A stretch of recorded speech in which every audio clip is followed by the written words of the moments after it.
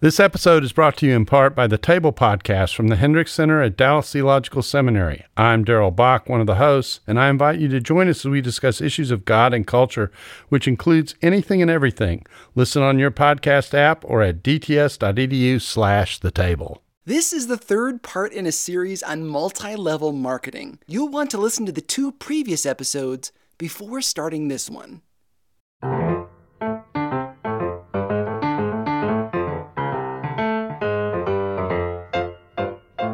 In the 1900s, the U.S. government went on a tear, cracking down on questionable businesses.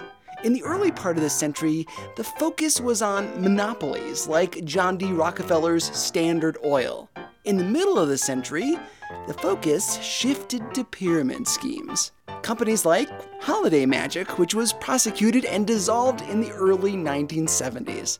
This was a booming era for consumer advocates. They were involved in scores of protections like mandating seatbelts into cars, clean air and water, and regulators had their eye on multi-level marketing companies, or MLMs, trying to suss out if they were illegal pyramid schemes or legitimate businesses. Then came a very important case. It's known as the Amway decision. Amway, for anyone who isn't aware, is maybe the best-known MLM in the United States, maybe the world. It was founded in 1959 by two guys, Richard DeVos and Jay Van Andel. I read a lot about these guys in an excellent book by Jane Mayer called Dark Money. Of the two Amway founders, the DeVos name is probably more familiar to you. Richard DeVos belonged to the Dutch Reformed Church, which is a strongly Calvinistic Christian denomination. The DeVosses had ties to Pat Robertson, the guy who founded the 700 Club, a very popular TV ministry, and who was the chairman of CBN. Richard was friends with Jerry Falwell, the man who founded the Moral Majority political movement and Liberty University. He was also involved with the National Rifle Association, or the NRA. There is a special breed of wealthy Christians who use their power to promote quote-unquote Christian ideas in government and society. And the DeVosses were and are those kind of people. Whether that's a healthy thing or not, that's a whole other story. By 2011, according to Dark Money, Amway brought in nearly $11 billion a year. That's billion with a B. More than the GDP of countries like Haiti or the Republic of Congo. Richard DeVos's daughter-in-law, Betsy, made national news when she was appointed Secretary of Education by President Donald Trump. She's been controversially involved in advocating for charter schools and arming teachers. Her brother, Eric Prince, founded the global security firm Blackwater, which was described in the book as the world's most powerful mercenary army. You may remember Blackwater for their involvement in abuse scandals in the Middle East, including the 2007 shooting of 17 Iraqis in Baghdad. The company has since been rebranded as Constellus. The DeVos family advocates for the end of campaign finance reform caps. In other words, this family wants people and corporations to be able to contribute as much to political candidates as they choose. This is one of the families behind Amway, perhaps the best-known multi-level marketing company in the world, and a frequent sponsor of all things quote-unquote Christian. You're listening to the show that uses journalistic tools to look inside the Christian church. We press pause on the culture wars to explore how we got here and how we can do better. I'm Chris Staron, and this is Truce.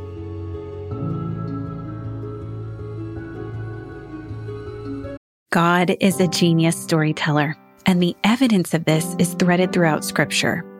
In Christianity Today's new show, Holy Curiosity, with me, Kat Armstrong, we explore storied connections threaded throughout Scripture from the Old Testament to the New.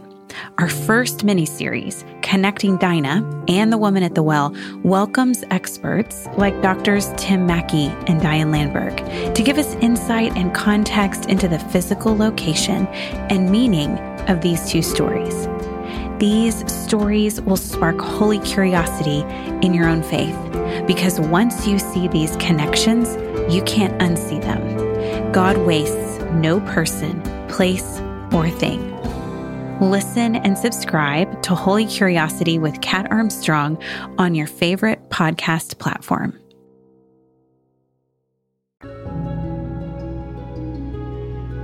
Amway and the DeVos family played a key role in the legal battle that defined the MLM industry.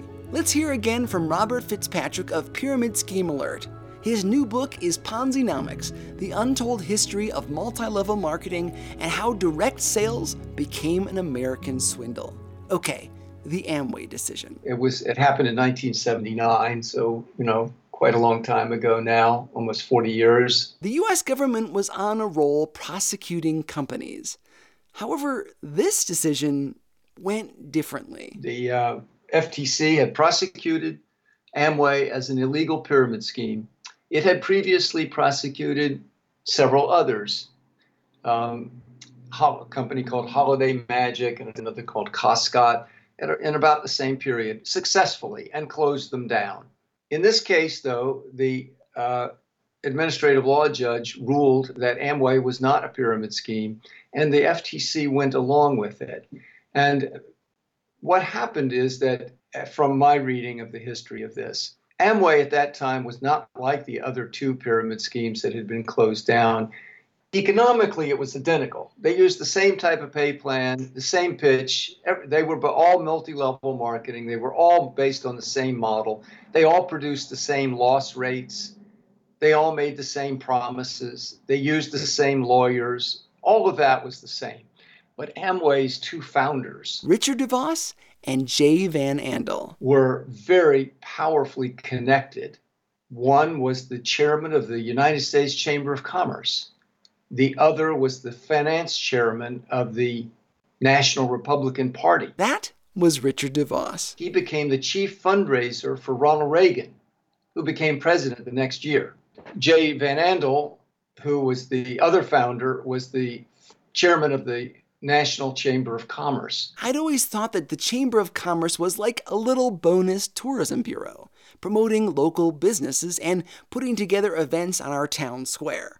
Then I listened to the podcast The Dream, which I strongly recommend. It turns out that the Chamber of Commerce, according to their website, is the world's largest business organization, representing the interests of more than 3 million businesses of all sizes, sectors, and region. It's the largest lobbying organization in the United States, known for its stances against things like climate change legislation. So Amway had two powerful advocates, one who helped elect President Reagan, and the other who ran the largest lobbying organization in the country. It is very unlikely that these two were really going to be shut down by the FTC because of their connections. In fact, while they were being prosecuted, they literally had a private meeting with the President of the United States, who at that time was Gerald Ford. Gerald Ford had been made president when Richard Nixon resigned. Gerald Ford had been, for many years, a congressman from Grand Rapids, Michigan, which is the headquarters of Amway. That is a powerful neighbor to have. Amway had actually funded the Gerald Ford Library. When it came time for a new president to be elected, they became major contributors to the Ronald Reagan presidency. So it's very unlikely that the FTC was really going to shut down a company with that kind of political connection. According to Robert, instead of the industry being forced to make changes, it expanded. It went from being hunted by regulators to being largely left alone. And when it came time to make rules that determined whether a business was an illegal pyramid scheme or was a legitimate peer-to-peer business, who do you think wrote the rules? Amway did. Seriously. And they were adopted as policy. I'll put up a link to the FTC's website where it lists some of these rules. According to the FTC, Amway is not a pyramid scheme. And it engaged in an enormous, promotional campaign too, claiming that it was direct selling, that people made money, that it was legal. and that it was a hedge against inflation and against recession, that it was the greatest income opportunity in the world, that it was literally the greatest manifestation of the American dream. Since then, the industry has enjoyed some powerful friends, people in high offices. In our final episode of the MLM series next week, we'll dive into some of those friends in high places, including those who explicitly use the gospel to market their businesses. As a reminder, according to the rules I mentioned, Amway is not an illegal pyramid scheme. I don't want to imply that it's currently illegal or involved in any illegal activity. Instead, I'd like to focus on some of the cultural forces behind this decision. You see, Christianity is often tied to big businesses and conservative organizations like the NRA and the Republican Party. Whether you like that or not is your decision. If we're okay with mixing business and religion, we have to remember that our business practices influence how people see our belief system. If we use our wealth and power to earn favors in our business model, that will reflect poorly on Christ. When we, as Christians, use the weight of the presidency and campaign contributions to keep regulators away from our business, we're on shaky ground.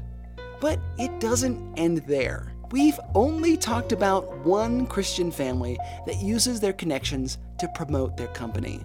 What about Christians, speakers, and evangelists, people you've probably heard of, who use their platform to promote a sales model that is almost guaranteed to fail, thereby saddling poor people with even more debt in the name of Jesus? We'll have that story for you next week.